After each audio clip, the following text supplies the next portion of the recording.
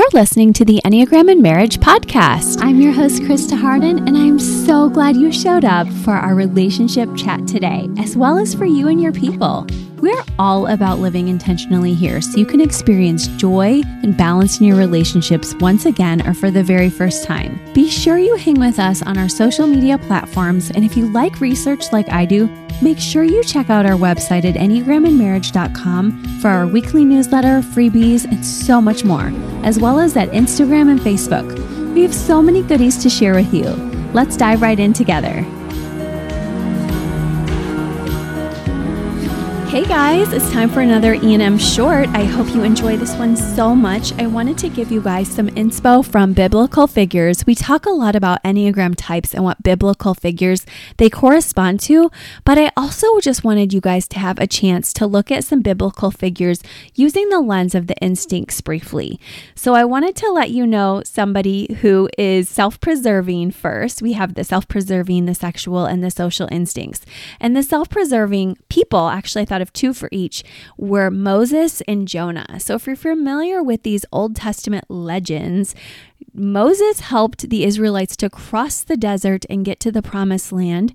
And Jonah spoke to a people group that was just very resistant to being saved by God's love. And in both of these cases, there was a huge self-preserving quality. And God's brought both of them to my mind so many times because we can be just so reticent to share our gifts and so selfish as people sometimes. Anyone who has the self-preserving instinct has a leaning towards selfishness.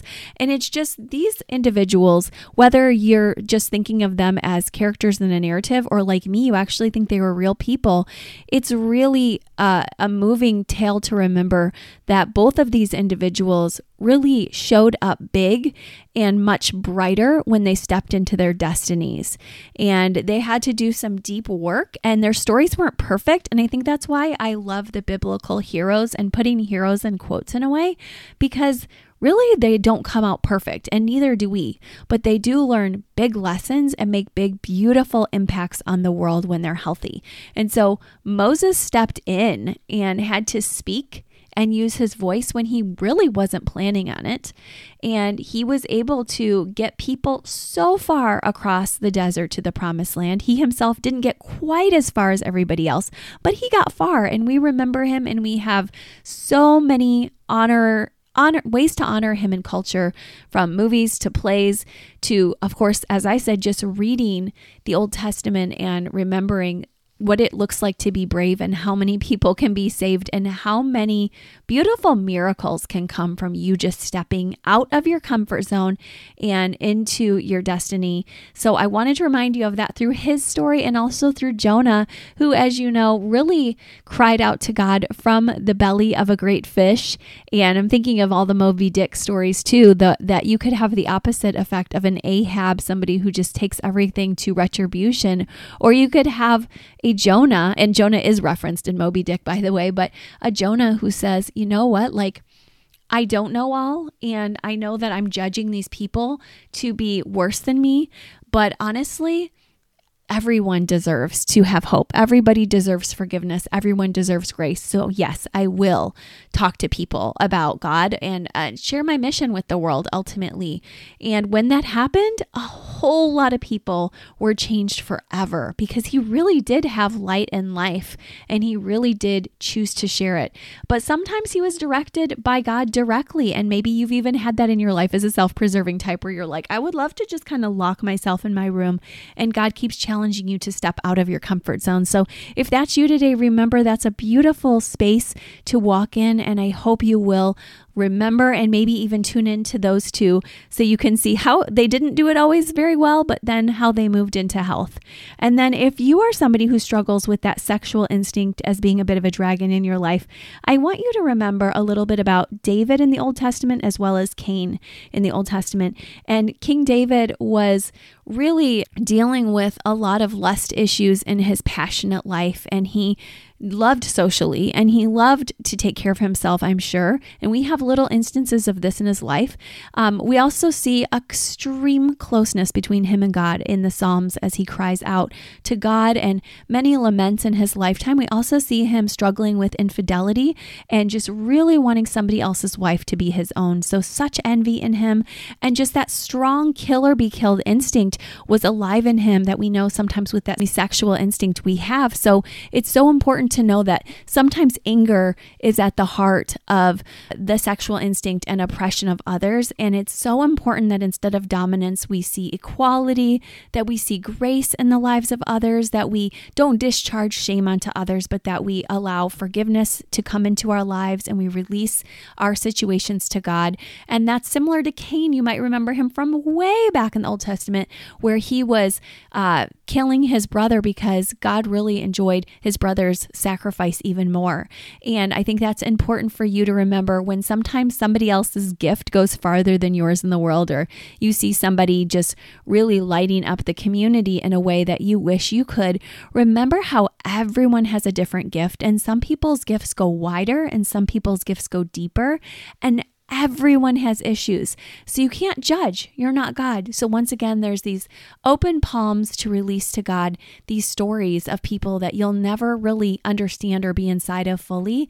And there's a deep breath and a pause taken as you let God be God and show up for some gratitude in your own life. So I hope if you're the sexual instinct that you'll remember that you cannot dominate, but that you can regulate yourself and that you can truly tell yourself a healthier narrative that you are just as beloved and that you have just as many blessings and that it rains on the just and the unjust. Everybody has stuff, even if they don't show it.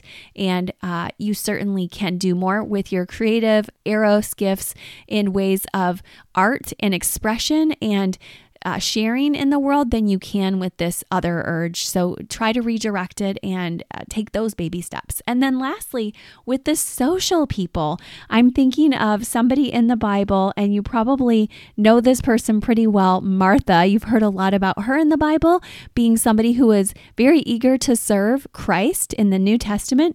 And then the prodigal son, who is also social. And the prodigal son in the Old Testament story is somebody who goes out thinking that the social life will bring him all the joy. So a very FOMO kind of individual, very 7-ish or 8-ish, very loud, lavish, could even be 2 or 9 or any type who loves to have hedonism and pleasures and just kind of took this season of life to be immature.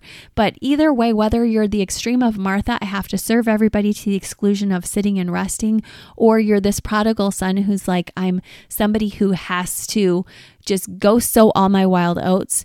Understand that either side of this is total depravity, because as much as you're like, I don't want to be enslaved, I don't want anyone else to ever get me, so I need to make great social alliances or just have all the pleasures. We have limits in life. And I just want to remind you that rest is one of those limits, and drinking in and savoring life in smaller doses that are more palatable is recommended. And without these things, we just don't last as long. We just don't have as quality of a life. And there are blessings. Of course, there's forgiveness if you know the story of the prodigal son. So remember that in the case of Martha, this is the person whom Jesus wanted to spend his short time on earth with and go to her house and stay there because it was beautiful. So while we remember these gifts and these struggles, make sure that you don't try to take away from the good of these instincts in your life. I love that you have the healthy qualities of your instinct, but I just want you to have a framework and a healthy narrative to remember, so that as you're aiming to bring your glow with your partner and see the best of their gifts with the best of your gifts, to bring your gifts out into the world, that you will remember to shine brightly and to be as healthy as possible versus take it down into the worst awkward ways that just will not bless anybody.